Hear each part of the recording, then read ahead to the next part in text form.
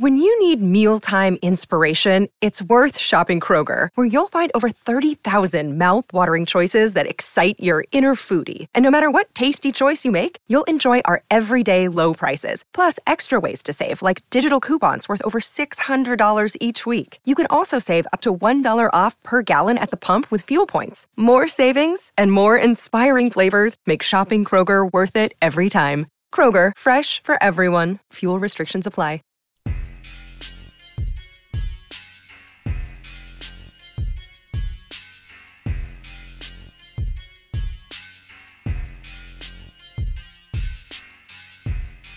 Yo, welcome into the House of L podcast.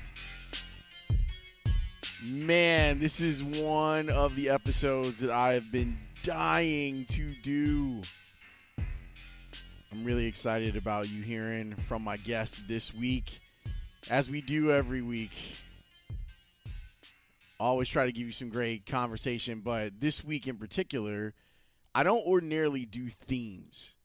Like, I don't ordinarily look at the calendar and say, hey, this is coming up, so I should do something about this. But with the Super Bowl on its way this week, I thought this would be a great opportunity for me to talk to one of my favorite colleagues ever. Matt Bowen is amazing. He's amazing. And if you're talking about trying to carve out a niche after you're done playing football, he had the right formula and the right makeup to do it. And I'm going to let you hear from him coming up in a little bit. I wanted to let you know about some of the things with the podcast. Like, I try to keep you updated on what's going on with the podcast.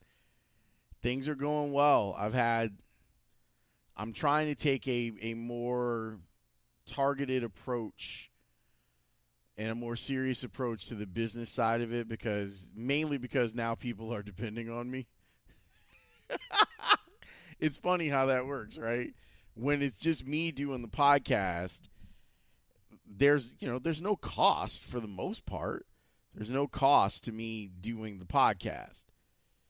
But we are going to expand. In the next month, there are going to be new shows that I am going to put inside of House of L. I'm not ready to announce them quite yet, but there's going to be at least 2 new podcasts that are going to live inside of House of L, and maybe a third if I can find a little bit more sponsorship help. And I'm planning on digging back into my own pockets for an investment, because if I'm not going to invest in my own company, then what are we doing this for, right? But if you are someone that would like to be involved with this podcast, and I'm telling you, I'm going to bring in some really good people that are going to do fun stuff with their episodes, hit me up, houseoflpodcast@gmail.com, and we can find the partner pod for you. We are trying to give you what you need and do what you like, as Digital Underground would say. So houseoflpodcast@gmail.com. If you've got a business that you want to promote, I was just crunching some of the numbers for a pitch I was making to a company that I'm really hopeful I can partner with. And I'm here to tell you that we are getting impressions. We're doing very well on our impressions and our downloads. So please, if this is the first time that you're listening to this podcast, please subscribe. Like, subscribe, unsubscribe, subscribe, unsubscribe, subscribe, unsubscribe. It actually really helps. Tell a friend, share an episode that you think is really good, and thank you. You can always hit me up on Twitter as well if you liked an episode, at Lawrence W. Holmes. That's where I am on Instagram as well. All right, enough of the hard sell on this podcast as it continues to grow. Matt Bowen, I remember a few years ago, which now it must have been like 10 years ago at this point. I remember on my nighttime show, we used to do a segment with Matt Bowen called Film Session. which people thought was weird. I had colleagues in the building who told me that the idea of me and Matt Bowen breaking down plays that people couldn't see was idiotic and would never work. Well, it did. The segment went really well. And it went really well because Matt's good. and that's whether I was reading him when he was writing stuff in the paper, knowing that he was a local dude, getting to know him a little bit when he was doing stuff for the Score. Like, I knew that he could kind of make my vision of elevating conversation about football on radio. I knew that he had what it took to get us there. Like, 'cause all you have to do is listen to him talk about football. And you would understand that this guy understands what he's looking at and then how to teach it. And so we did that, and of course, as soon as something goes well on my show, it ends up on other people's shows. But he was being given a bigger platform, and I am all for that. Like, that's a big thing that I'm about. That even goes with this podcast. Like, that's part of the reason that I do it, is because I want people to have space to do some of the things that they want to do, and sometimes in media companies that is not always allowed. So it's part of the reason that I started House of L in the first damn place. But back to Matt.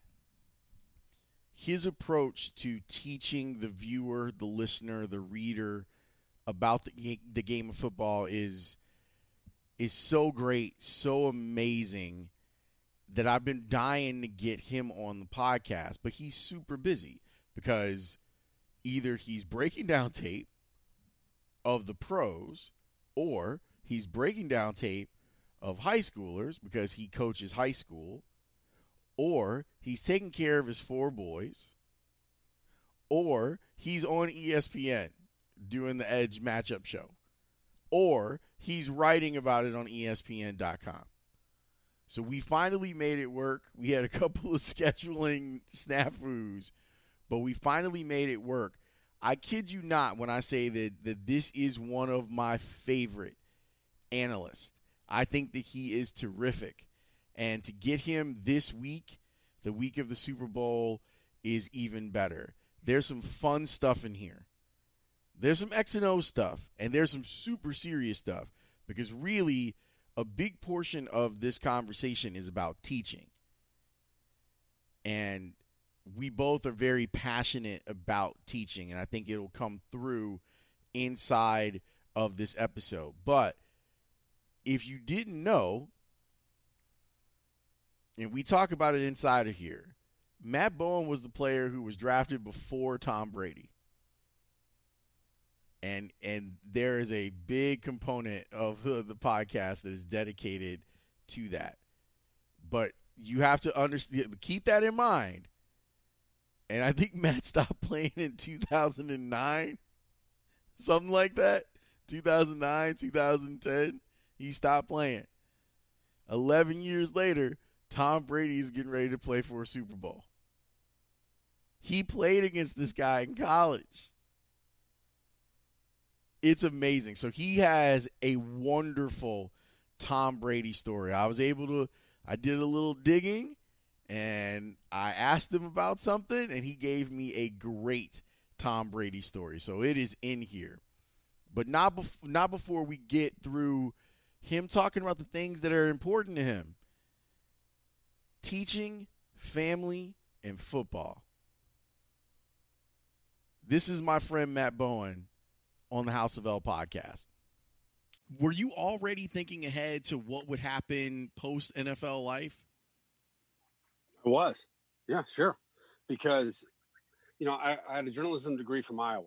And, when you're someone like me, a journeyman who bounces around a bunch of teams, I took advantage of that for trying to establish a path for post-career. So when I was in St. Louis, I wrote a couple pieces for the St. Louis Post-Dispatch. When I was in Green Bay, the Milwaukee Journal-Sentinel, they had like a Packer Plus section. So I'd write a couple things for them. And then when I was in Washington, it was the Washington Times. Started writing for them. And then my last stop was in Buffalo with Coach Duran. And small paper called the Niagara Gazette. And I got hooked up with the editor there. And I said, hey, can I write for the paper? You know, I wasn't looking for anything. I was, you know, just doing it for free. He said, hey, can I write for the paper? I'll give you a couple columns. And, you know, I started back then that, you know, this is in 2006, you started gaining what we call clips, right? You gain clips. You start building a resume of what you can do as a writer. Now I look back at some of that stuff. I wasn't a very good writer at that time. I look back at some of that stuff and say, man, I could have been so much better, but it kept me involved. It kept me writing.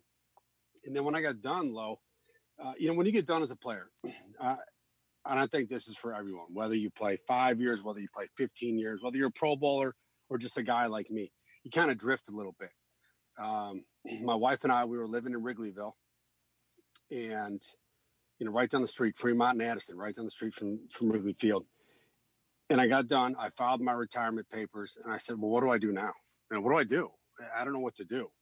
And my wife's like, well, why don't you go back to school? And I'm thinking, I don't know about that. I don't know about going back to school. So she convinced me, and I went to DePaul and started my master's in what is called writing and publishing. And I walked in there, and you talk about a competitive environment. It was a competitive environment, one that I wasn't used to at first. You know, a different type of environment, but you're still competing at the same time with your classmates and with your professors. I remember we had to take this midterm halfway through. It was like a midterm to stay in the program, too. It wasn't just like a midterm you take, you know, in college. It was a midterm to stay in the program. So there was some pressure situations in there, which I appreciated, but it helped me so much as a writer, Lo, because I was taking poetry, short story cycle, fiction, nonfiction, literary fiction, essay writing, rhetorical grammar. You know, you're diagramming sentences from Norman Mailer that are, you know, 20 lines long. You know, you're doing some different things. I think the best thing about it was I started to establish my voice as a writer. And that's the best advice I can give to any young writer, whatever field you're in, whether you're covering sports, music, politics, it doesn't matter. What type of voice do you have as a writer? And I think that's where I started to develop a much more conversational tone. And I think that's helped me a lot because, you know, Lo, what I write about. I'm working on a thing right now for ESPN, you know, the game plan keys for the Super Bowl with the Chiefs in Tampa. And some of that stuff can get pretty technical. You're talking about late safety rotation and moving to cover two and Tyrann Mathieu dropping down as a robber safety.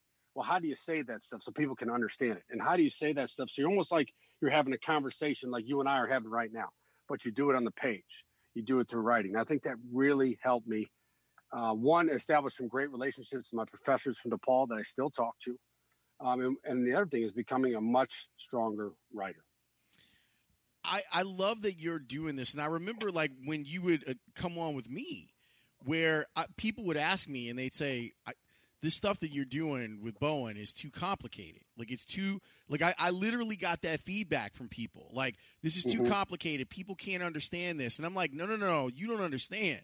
People are craving this type of information that Matt is out here throwing out, and he will get them up to speed. And I think that's one of the things that you're really good at is taking something that looks complicated. Like if we were to put it on a dry erase board, it might look complicated to me or to the listener. But I thought that you've always done a good job of distilling it down and making it so that people can digest it and say, oh, I understand what happened on that play. Okay, I understand what a cover two, the kind of the simple principles of a cover two defense is because Matt was able to explain it to me. Yeah, and I think it took me a while to get there, Lo, because when I first started, even coming right when I was at DePaul and I first started writing, I guess, post-career, I was writing a couple of columns for the Washington Examiner, and I was writing on deadline post-game for the Sun-Times and the Bears. You know, just watching the game on TV and giving my thoughts, you know, whether it was Charles Tillman making a play, you know, these were outstanding Bears football teams back then. And I think I went back, this wasn't too long ago, it might have been a couple of years ago, and I went back and I found all that stuff. And I thought it was a little too technical at that point. So it took me time to, you know, I always use this term, sometimes you have to massage your own writing, right? You have to. And you look at it and you say, man, I know what I'm saying here, but am I losing people? And that's the worst thing you can do. As an analyst, as a teacher in an English classroom, doesn't matter. You have to be able to connect the people you're instructing, right?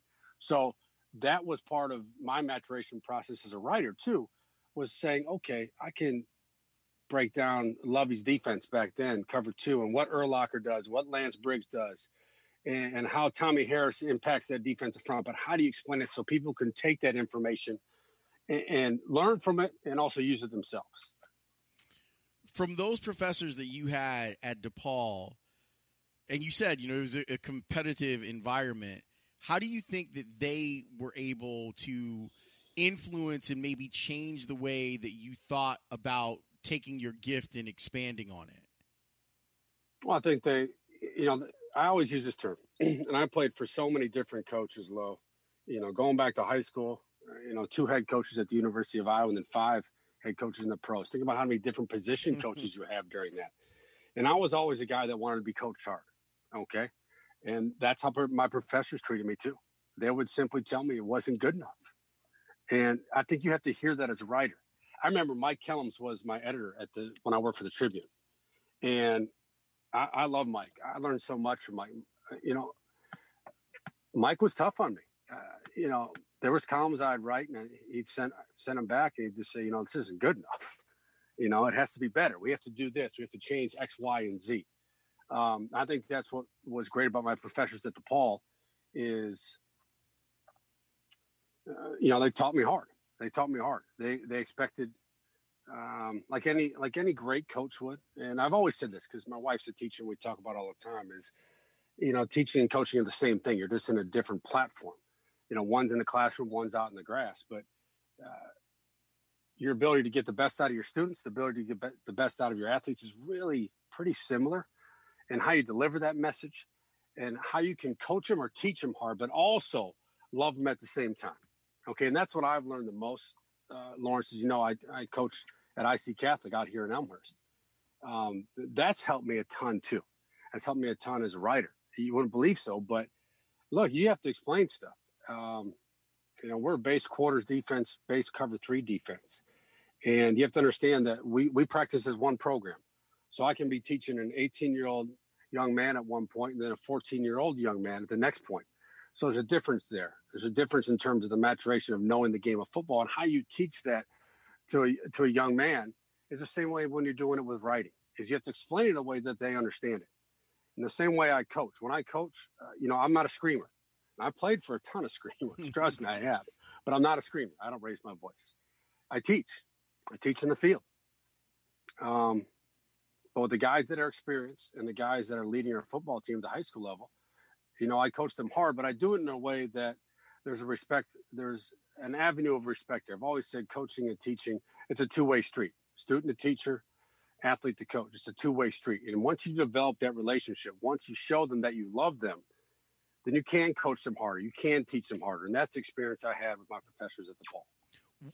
How hard is it, being someone who's played the game at the highest level for as long as you did, to then go back to the basics when you're coaching in high school? Or is there some relief in being able to take complicated things that you learned at Iowa or in the NFL and then say, all right, let's break it all the way down and have the light cut on for these young men that you're coaching?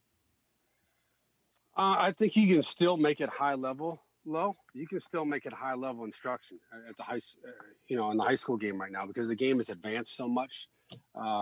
Comparable when you and I were in high school playing. The game has advanced so much. It's much more pass heavy now. I think there's much more scheme involved, but you can teach it at a level where the kids understand it. Okay, you can teach at a level where they understand it, they can play fast, and give them. That's what I always say. Give them what they need to know. Right? Give them what they need to know, especially for the defensive side of the ball. Now, offensive guys are wired differently. I've always said that. Defensive guys are wired differently than them for a reason. It's more about reaction. It's more about playing with your eyes and playing fast and understanding what can make you a great football player at any level, really. But at the high school level, the way I teach it, it would be, I don't think it'd be much different at the NFL level. I really don't. The way my personality as a coach, I don't think it would be that much different. Yes, the scheme would be a little higher. We understand that. competition would obviously be much faster against NFL players. We get that as well. But at my level where I coach, I teach in a way that allows them to play fast in the field, not second guess themselves. I think sometimes as a coach, you can overload people. I always remember this with Greg Williams, who's my defense coordinator in Washington. He always told me, you should go into a game with 4 plays you can make. 4. Okay, 4 plays based on your film study, based on the study of offensive tendencies, based on the study of opposing team personnel. There's 4 plays you can make. Maybe it's 2x2, and it's a certain alignment by the wide receivers. You have to make that play. And the rest of the time, you just play football, right? Those are 4 plays out of 60. The rest of the time, you just play football. You use the technique that's taught and coached. You use the alignment and assignment that's taught and coached. And then you play with your eyes. And that allows you to play fast. So when I teach at the high school level, it's more about that. Yeah, I try to give them 4 plays that they can make. But the rest of the time, you're teaching the basics, the fundamentals. And that's what our program is at IC. And that's why I think we've been so successful at IC, is we don't overload them with information. Now, we overload them with technique because that's how you win football games, but we don't overload them with information to the point where you have young kids out there who are more concerned about something else than their basic keys. What's that feeling like? Because you've had some winning teams there. You guys have been a standard in your division of football. What's winning like there for you as a coach versus Matt, the player, winning? I'd say it's probably more important. Okay, I've had, and I can tell you, I've had a hard time, and I will never stop thinking about it. Okay, I've had a hard time just post-career as an athlete that I never got to play for a championship. Okay, that will always bother me. And, I guess it's the easiest way to say it. It doesn't make me angry or sad. It's something in the back of my mind. It's something that's when I don't sleep at night sometimes, I still think about it. That I didn't win a championship at any level. Played a really good football team. I'm not saying I played in horrible teams. I played in some really good football teams in the pros. I played on 3 bowl teams in college. Played in a state playoff team in high school. But I never got to the top. I never did. And it always bothered me. It still does.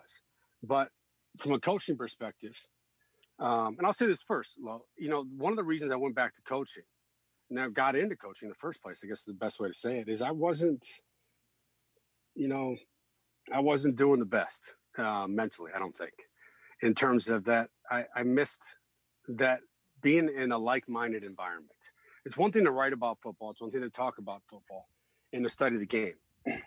But when you can't take that and put it somewhere else, what I mean by that, Lo, is you can't take that knowledge, or you can't take that experience and pass it on. I struggle with that. And I think getting back into coaching, getting into an environment with like-minded people, really helped me mentally. It really did. And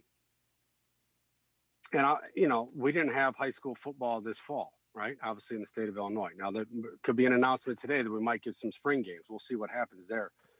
But one of the things I tell people all the time is that, the young men I coached had a hard time with it, had a hard time with not being on the football field, with not being in that environment. Well, I did too. I really did.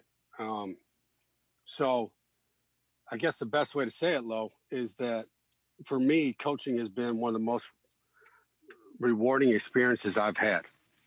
Whether, talking about post-career. And for me, it has meant more than what I did as an athlete. I have similar feelings about teaching, and I've been teaching a class at DePaul since 2012. And there's something that happens when the light clicks on for a student where you're working with them on a concept and they get it and you can see them apply it and you go, oh, like, yes, like that moment of discovery that the student has. So for you, and I think that you're making a really great parallel between what coaching at its root is. It's teaching. What's it like for you when you explain a concept to your players and then you see it happen on the field and you're like, that player completely got what I was trying to explain to him? It's a great feeling. And the other feeling, and you'll understand this too from a teaching aspect, is seeing the development, right? And it's, seeing the development of a student in an English classroom, again, is no different than seeing the development of a football player on the field. And like I told you earlier, we practice as one program. So I get to work with these young men when they come in when they're 14 years old and see their development from 14 to 15, 16, 17 into their senior seasons is one of the most rewarding things. And seeing what the program could do for them as well. Seeing how that impacts their character in a positive way. We always say it impacts the mind, body, and spirit. And I really believe that. I know a lot of that stuff is coach talk, but I really believe that stuff. I really do. I wouldn't be at that program. But it is rewarding. And it's, I've always said, one of my wife's friends a couple of years ago, there was a time when, I was getting a little overloaded because when I do this, for example, when I do the matchup show and I'm traveling, obviously I didn't travel this year because of COVID, but when I'm doing the matchup show, I travel out to Philly. I fly to Philly on Thursday afternoon. We tape the show Friday morning in Mount Laurel, New Jersey at NFL Films. Well, I go from the green room, get out of my suit and put on my coaching gear. And then I go to the airport and then I fly to O'Hare. And then from O'Hare, I take an Uber to the stadium, wherever we're at home or whether we're away game. And I just put my suitcase in the sideline and I grab the headset and start coaching. Wow. So it goes fast. It goes fast. And, one time I was talking with my wife's friends, and it was in the off season. She said, "Are you going to coach next year?" I said, "I think I am." She said, "Is it the time commitment a lot?" I said, "It's a ton. It's a ton." But she said something I always remember. She said, "There always, if you take some time off, there'll always be boys to coach." And I said, "I understand, but there won't be these boys." Okay, there won't be these boys that are going to be seniors. So. And like I said, I think as much as a time commitment it is, my wife is so supportive of it. My boys are supportive of it. The best way to say it, Lo, is I think I need it in my life. That's the best way I can say it. I know that's not a great answer. No, it is. No, Matt, it's a great answer because it's weird. I feel similarly. Like it's a weird thing where these things that we love. So like I'm teaching. Essentially, I'm teaching broadcasting. So, right. So I call myself a scholar practitioner. I'm teaching what I love. And when you're doing that, there is a part of you that wasn't filled. Like it wasn't filled. And then you have these moments with your students where you're going back over the basic stuff of the things that you love and you're falling in love with it again when you're in front of them and you see them getting as excited about these things as you're getting excited about. Like, I completely get what you're talking about, even from the standpoint of being at a dry erase board in a classroom on Jackson. Like, it's the same type of thing where this thing that has been a part of you for as long as it has, and with football for you, like, this has been basically your whole life. And when it's over, trying to reach that point where you are fulfilled by what it is you're doing, to be able to share it with other people, I think is a wonderful way to approach going about it. And that's what I really admire about what you've done, is that you are taking it back to like a really basic level of, here's someone, I'm sure you probably get a couple players that have never played tackle football, and this is their first opportunity to play ball. And you're teaching them from the basics, and then to see them 2, 3, 4 years later and what they've done and how they evolved, it's a calling. Like, I really do think that teaching and coaching are callings, and it's hard to even describe how wonderful a feeling it is when you feel like you're having impact. No, I would agree with that. And you bring up a great point. We have a senior corner who came to IC to play basketball and didn't really play football until the end of his freshman year. End of the freshman football season, he came out for the team. And to see his development, and now he's got he's going to go play at Eastern next year. It's crazy. Yeah. And those are the rewarding moments. But here's the other thing: is the rewarding moments, and I tell some people all the time, is high school football is a little different because yes, we've had a lot of success, and we've had some players go on. Kylie Saunders is going to be the starting linebacker at Purdue next year. I mean, that's a big time program in a Power 5 conference, but that's just a small slice of it, a small slice of it. 95% of high school players are not going to go on and play in college. So this is important to them too. And just how important it is for them for their growth in high school. And I've always said this about high school athletics, whether it doesn't matter what sport we're talking about, football, gymnastics, it doesn't matter. It's the social aspect of it because high school, as you know, high school's hard. It's Yes. hard. It was hard for me. Some of the stuff is just, it's awkward, right? It's socially awkward at times. So to have something that's bigger than yourself and to have something with like-minded people around you helps so much in terms of your development as a student, your development socially. And it's not about, For the ones who work hard to ensure their crew can always go the extra mile, and the ones who get in early so everyone can go home on time, there's Grainger, offering professional-grade supplies backed by product experts so you can quickly and easily find what you need. Plus, you can count on access to a committed team ready to go the extra mile for you. Call, click Grainger.com, or just stop by. Grainger, for the ones who get it done. I'm playing high school football to get a scholarship. No, I'm playing high school football because it's great for me. It's great for my development in all phases of my life. And that's one of the greatest things and most rewarding things about being a high school coach is to see the impact it can have on your student athletes and how it helps them to create time management skills in the classroom, how it helps them become a better student, better in the community, better at home with mom and dad or grandma and grandpa, aunt and uncle. And that stuff's just as rewarding. You've had a bunch of coaches throughout your life, and I know that all of them played a role in the man that you are right now, but is there one of them whose words echo inside your head even now? Sure. And that's a great point because I've played for so many different coaches, even going down to your strength coaches in the weight room. But I think it always starts with your high school coach. Jim Covert was my high school coach. Lee Majewski at Glenbard West. Tom Salerno at Glenbard West. Ken Mills at Glenbard West. Because that's the time what we were just discussing right there when you're developing and you're trying to figure out your own way and to navigate through, 4 years of high school. They were influential in my life. They were. I still talk to Jim Covert, who's my high school coach at Glenbard West. Influential. Now, obviously, my college coaches were so great too. I played for two great head coaches in Hayden Fry and Kirk Ferentz. And Kirk's still there. Think about that. At the University of Iowa, we've had two coaches in the last, 43, 44 years. That's unheard of. So obviously your head coaches play a role, but at the high school level, your head coach is, a much more of a bigger factor. You spend much more time with your head coach at the high school level than you do in college, and especially in the National Football League. So I would say my high school coaches. I really believe that. We always joke with you about where you were selected in the draft, and the famous person who was selected right there with you.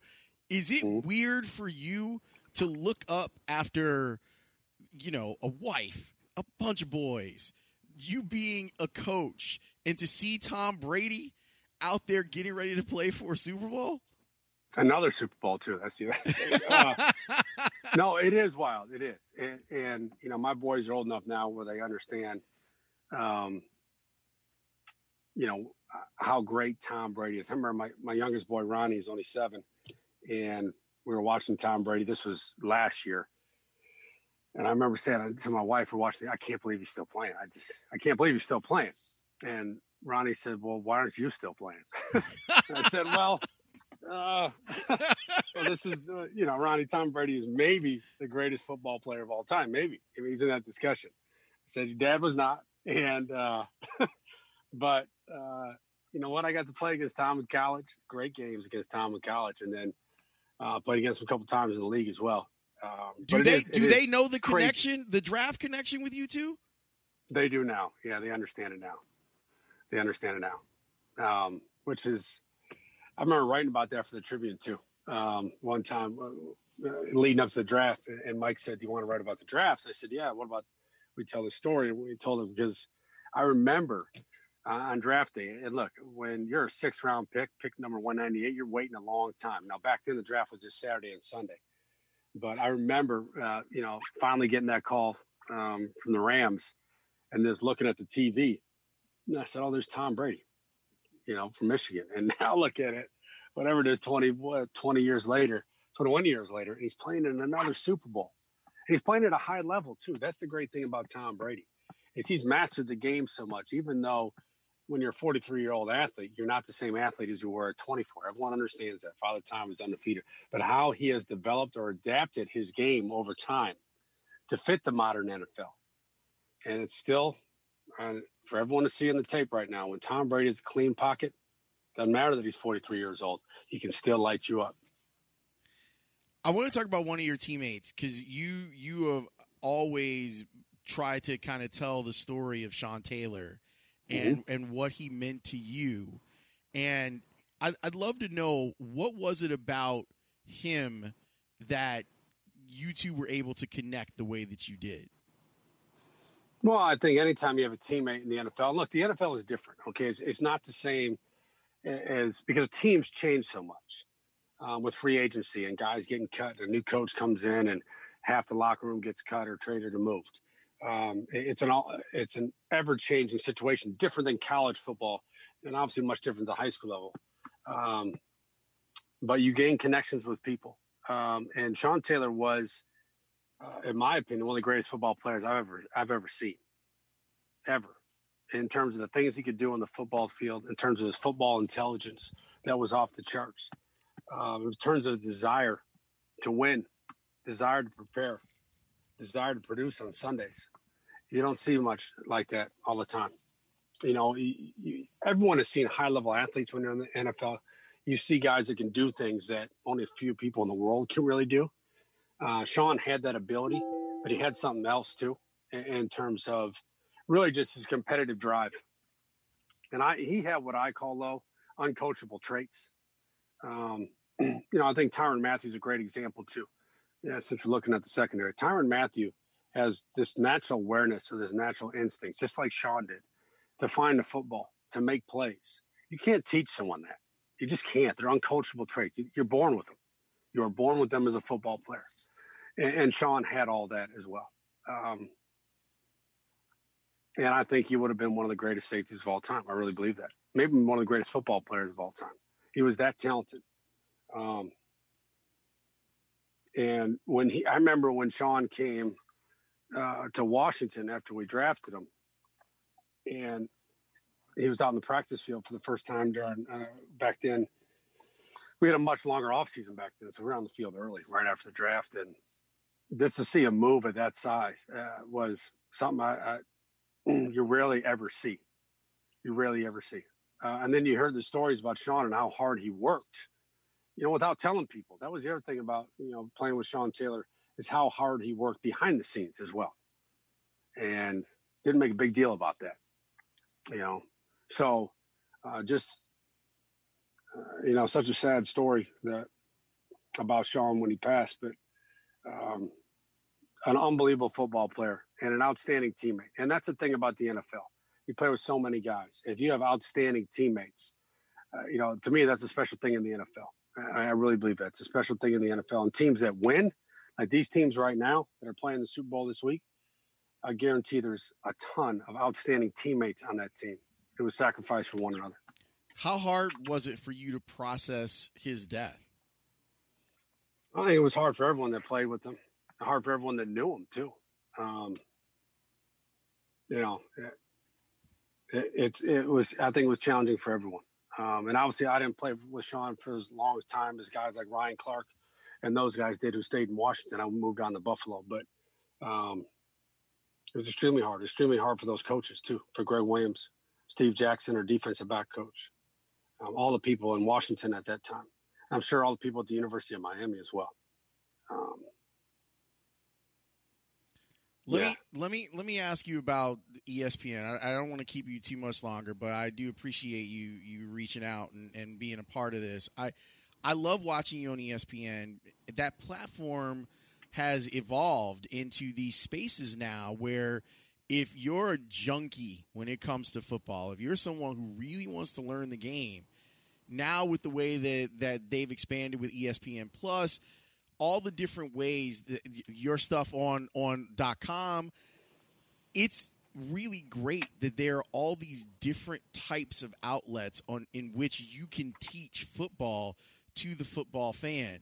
When they approached you, did they have a plan in mind for you saying, hey, Matt, we've read your stuff, we've heard your stuff, we've seen your stuff, this is what we want to do with you? They did. Chris Brow, who is now at The Athletic, but Chris was a major part of bringing me to ESPN. We did have a plan, and it was a plan to, no different than being a player. I've always said this. The best player is the more you can do, right? In any sport, the more you can do. And that was kind of our plan at ESPN, that I would be able to write columns for .com, be able to write fantasy, be able to rank players for fantasy, be able to do matchup eventually. So you get involved in a bunch of different things. Okay, you use your skill set in a bunch of different ways, as a writer, as a communicator, as an analyst, and you try to put that all together. And I think we've done an excellent job of doing that at ESPN, of hitting different things. Now, once the Super Bowl is over, I'll roll into the draft coverage, and evaluate talent that way. And we have two draft shows for matchup. We have them in April every year. And those are two of my favorite shows of the year, because you get to watch tape, you get to evaluate players, you get to try to find the scheme fits where they would be best in the National Football League, what coaching would be the best for them. It's one of my favorite parts of the year. But with Chris, when I was hired, that was kind of the plan, is let's try a bunch of different things. Let's use your skill set in a bunch of different ways where you can reach different audiences. And I think we've done a great job of that. On Sundays during the regular season, I co-write a fantasy column every Sunday night. And it's different. I work with Tristan, and Tristan has more of the analytics side of it, or the numbers side of it, where I have more of, this is what I'm seeing. For example, David Montgomery. I think David's a great example. Once the Bears started running outside zone, and for your listeners out there, outside zone blocking up front. Everyone steps to one side, and you're blocking an area. And what that does, it gives the running back options, right? He can push the ball outside. He can cut back inside. Once they started doing that with David, I said, look, he's going to take off. He's got all the traits. He was a zone runner at Iowa State. This is the perfect offense for him. And I think it took Matt Nagy some time to figure that out, but he did. So, you apply that to fantasy. Say, look, David Montgomery, he's playing a scheme-specific offense right now that fits his traits as a runner and his pro running style, and Tristan's got the numbers. And I said, look, I think he's going to take off. And look what David did the rest of the year. Sometimes we overthink things, Lawrence, especially with football. We're not building rockets to send people to the moon, okay? It's football. So you take a player like David Montgomery, who fits as his own runner. You start playing better in the interior of the offensive line. And he's a volume runner. He's a guy that needs 15, 20 carries a game, or 15 to 20 touches a game. And look at the production you get. And off of that, what do? Now you're scheming and defining throws for your quarterback, Mitch Trubisky, that can make you competitive. And that's what it did with Mitch at the end of the year. It made him competitive, made the team competitive, because they're putting him in situations where they can define throws for him, give him open windows, let him utilize his movement traits on boot and play action, making the game less complicated. And sometimes I think it's the best answer in coaching or teaching. And we've already discussed that, but let's make it less complicated and put our players in a position to produce. And I think we'll be okay. Do you think that you'll go beyond this level of coaching, or are you super good with being a high school coach and that access point that you're at with these young men? Well, I'll tell you, Lawrence, and that's a good question, because when I got done playing, that was one of an option for me, was, do I get involved in coaching, whether at the college level or at the professional level? And my wife and I discussed it, and we thought about it, went back and forth, because that is a huge commitment for your family. Huge commitment. You're going to move a lot. You're going to get fired a lot. That's part of coaching. I have 4 boys. Well, that was right after Matthew was born. And my oldest son, Matthew, has Down syndrome. So we had a decision to make. And there was more than that because I had just got released from the Buffalo Bills. I had played 7 years in the league. And I had opportunities to go play in Atlanta and Philadelphia. And I remember saying to my wife, what is an 8th year in the league going to do? What's it going to change? Well, what's going to change in terms of my career? What is one more year going to do? And we had to make that decision based on also, are we going to take Matthew? Anyone has a child with special needs, take him away from his therapist, his doctors, and fly across the country to play football and cover kicks for 16 more weeks. What is that going to do? And that also impacted my decision to coach. And I made the right decision. I always say that. I made the right decision to go back to school and become a writer, which was my original passion. But I still have this passion for coaching as well. And like we were talking earlier, I'm a firm believer in outside of your family and work, you need something that you're passionate about to kind of complete you as a person. And for me, that is coaching. But I'm perfectly, I love coaching at the high school level. I do. I love it because it allows me to be a coach, but also be a writer and also have time for my family. And I think if you dive in, if you go into coaching at the higher levels, college or the pros, well, then I'm not going to be a writer anymore. I'm not. And then you move on with something else in your life. And I'm just not ready to do that, Lawrence. I'm not ready to do that. And I want the time with my family as well. And high school coaching gives you that time. One more thing. I got to ask you, because I've experienced this from the show that I did with Alex and Olin and Matt and Lance. How different is it, you watching a game versus me watching a game? Like, how are you dissecting or digesting what's happening in real time versus the average person who's watching a game? Well, I always look at the corners first. I watch the defensive backs because the defensive backs would tell you a lot. I mean, you can't see everything, obviously, on a TV copy. You need time to analyze it after on the tape. Everyone understands that. But if you're watching in real time, I always start with the corners. The corners tell you what's going on usually. Are they pressed? Are they off? Are they jamming at the line of scrimmage and sinking? They're probably playing zone coverage. I always start with the corners. And, because I look at the game from a different scope. If you were to ask someone who's the next quarterback, they're going to look at it totally differently. And I've experienced that with my coworkers at ESPN. We see the game differently. Doesn't mean that either way is right or wrong. We just see it differently. So when I'm watching on TV, that's the first thing I look for. It's those corners. What are they showing me pre-snap? What are they doing post-snap? And that gives you a good feel of what's going on with the play. And eventually the ball is going to go somewhere, right? It's going to go somewhere. You're going to hand it off. You're going to throw it. Quarterback's going to run around and do something. But I always start with those corners. And that's kind of how I build out from there.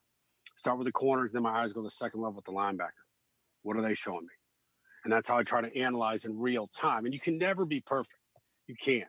And trust me, there's times I'm sitting there hoping that the network gives me another replay saying, man, I really wish I knew what that safety was doing on that play. Please give me a wide replay. Sometimes I do, sometimes I don't. I like to rewind a lot when I watch games on TV. I'm always rewinding, saying, okay, especially when it goes commercial, I want to go back to the second down play because I get something from there. There's something I'm missing. Trying to evaluate how this team's putting this drive together, what their early game plan is, how they're adjusting.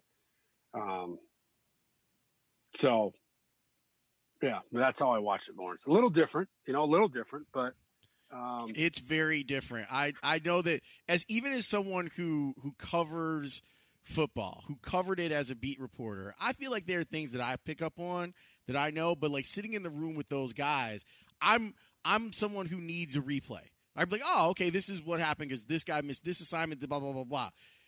What amazes me about people like you is that if I was sitting there next to you, you'd be reacting in the moment.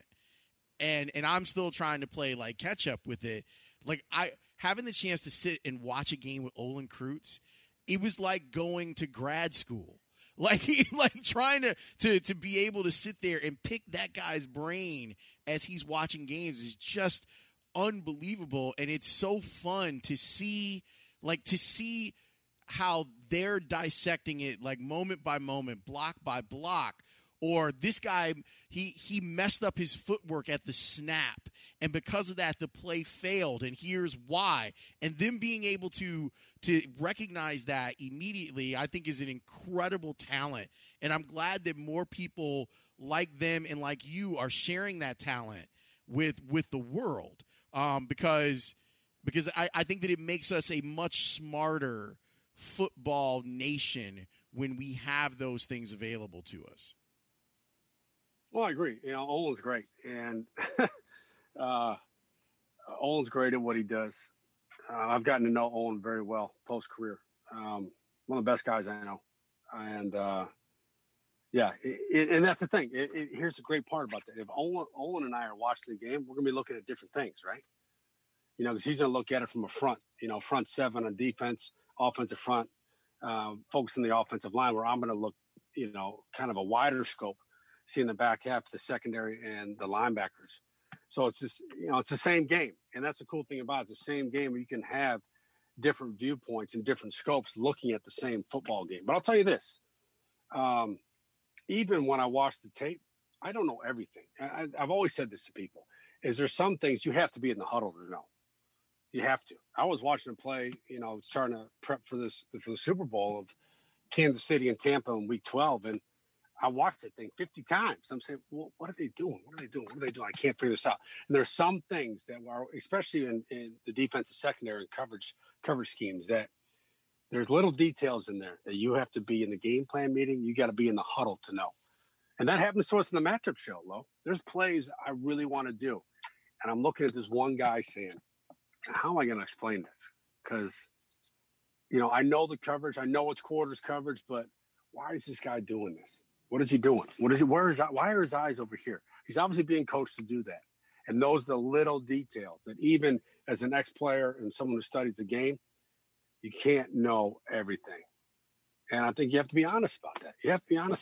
I know a lot of stuff, I think, but there's some things, you got to be in the film room, with the team, or you got to be in the huddle getting the coverage call. But yeah, looking at the game like that, that's how I watch it. I relax when I watch the Hawks play, when I watch Iowa play. But even when I'm watching Iowa play, I'm watching start with the secondary, I'll be honest. But, I don't – when I'm watching Iowa play, I watch Iowa as an alum. That's what I watch them there. I watch Iowa as an alum and a fan of Coach Ferentz and that coaching staff. And I sit back and relax a little bit. And then you can open a Bud Heavy and relax. I know that's right. So I went through the game logs of your career before we started talking. Please tell me that you have the ball that you intercepted Tom Brady on. I do. It's in my office right now. Yes! That thing was on a plane next to me on the way home from Foxborough. Trust me. And the great story about that game, though, okay, so that was 2002, Green Bay Packers, and we had a really good year. We got beaten in the playoffs by Michael Vick. We were 12-4 that year, and we went out to Foxborough. And we had so many guys banged up. We were signing guys on Thursday off the street to play, not just to dress, to play in the secondary. We're bringing in guys just to play. We were that injured in the secondary. And we went out there with basically 4 new starters. And 2 of them just showed up in the middle of the week. And we beat Tom Brady. It just goes to show you never know, man. Obviously, we had Brett Favre and Amon Green and an offensive line and phenomenal football team. We had a defensive front that was forcing the ball to come out that game. But I always remember that. I always remember pregame them looking over at us and probably thinking that, who are these guys? But we went out there and played well. And I'll remember the play forever. It was a dig route, a deep end breaker. Those break between 12 and 14 yards. I was playing cover 2. And I just said, because this isn't really in my mentality. I was more an alignment and assignment guy, really buttoned up. Tried to do everything right. But I saw the wide receiver, I think it was Deion Branch, breaking inside. I said, I'm going to go get it. And I got there early. I don't tell people that, but I got there a little early. I had some contact. And there's a picture. It was in like the USA Today. And the ball got like a little tipped. So it kind of flipped over the shoulder of Branch, and I caught it with one hand. So I tell people it was a one-handed pick. It really wasn't, but the picture says it was. So I said, yeah, I had a one-handed pick against Brady. Went up and snatched it. What are you talking about, man? But, yeah, I do have the ball. It's in my office right now. And I always have that. I mean, that's cool. It's Tom Brady, man. Yeah, that's an artifact. That's a family heirloom, man, that you have right there. Like, you get to, on Super Bowl Sunday, be like, that guy out there? Yeah, I got him. I got him once. There's a picture of me with a one-handed interception of the GOAT. That's me. That's right. That's your father. I did those things. Well, But Matt, I always remember this, though, off of that, 1998 at Kinnick Stadium, Iowa, Michigan, we lost 12-9 or 11-9, classic 1990s Big Ten game. And Brady smoked me on a slant route for a touchdown. It was Ty Streets. I remember Ty Streets from Yeah. my time playing. Yes. Yeah. South suburbs, yeah, Ty Streets. And he smoked me in the slant, and Brady smoked me in the throw. So he got me there. But that's football. That stuff happens, right? It does, man. I have no right to say this, but I'm really proud of what you're doing, both at ESPN with your boys and with your team coaching them.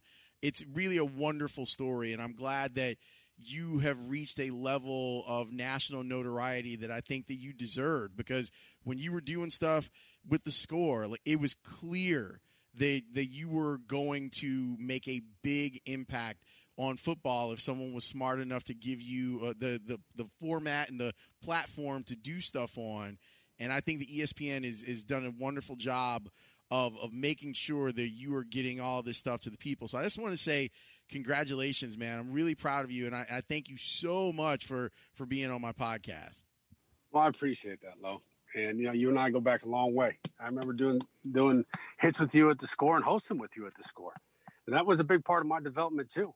I tell you what, the first time I went on the Score, man, I was nervous. I was extremely nervous. And the first time I went on TV, even now at times, I get nervous. I mean, it takes time. It takes time to develop in any walk of life, any profession, what you're doing. And just like a player, you got to play, right? You need reps. You need reps at this stuff. So starting at the Score, starting at the Chicago Tribune, the National Football Post, the different steps I took to get to this point, those were all reps. I needed those reps. I needed editors to send stuff back and say, not good enough. I need professors to tell me, hey, this essay isn't good enough. Do it again. You need that stuff. You need to be coached hard. You need to be taught hard if you want to get to where you want to go. Thanks as always, man. I appreciate this. All right, Lo, thank you. So that is Matt Bowen. That is his story, and I'm glad that he is out there doing what he's doing, teaching all of us to be better football fans and observers of the game. You can watch him on the NFL Matchup Show. I love when I see him on TV just shining and teaching and doing all that cool stuff. And you should be following him on Twitter and Instagram. Like, I love his Instagram feed because he'll just – here are 3 things you need to know about this particular player. Or like he had just done when the move went down between Jared Goff and Matthew Stafford, like he was able to break that down. Matt Bowen 41 is where you can find him on Twitter and on Instagram. He breaks all the stuff down from a really great perspective. And I am glad that I get the opportunity occasionally to talk football with him.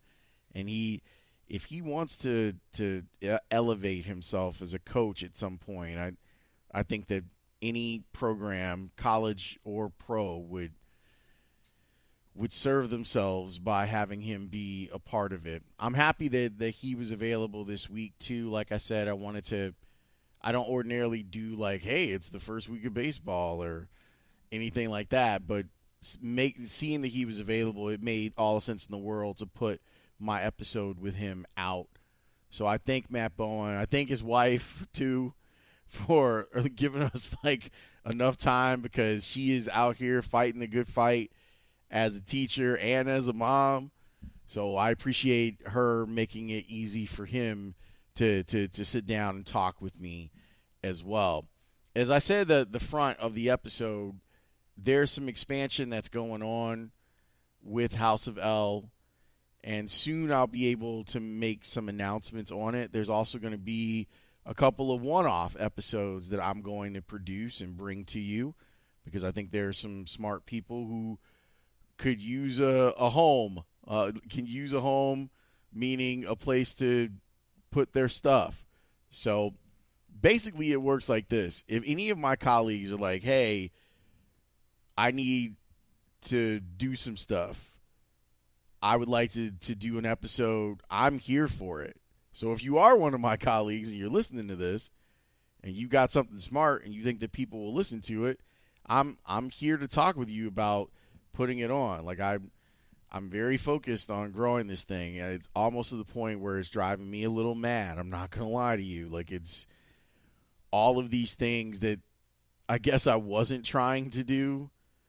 You know how you think you have all the answers to stuff and then you don't do anything about it? I'm now in this place where I'm doing some stuff about it. And it's driving me a little wacky, but I'm getting in touch with my entrepreneurial side.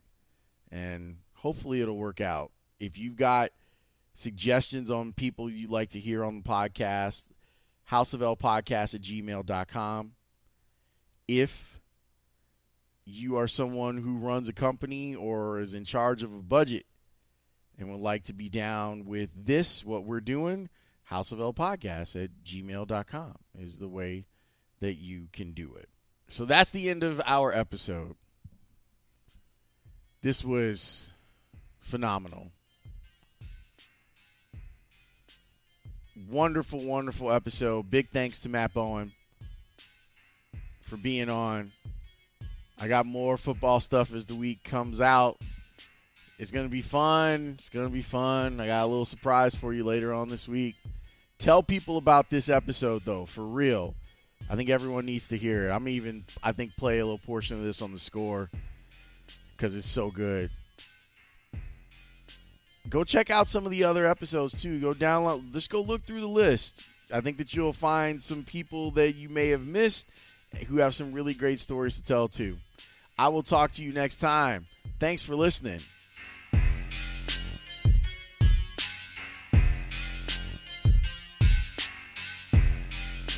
Peace.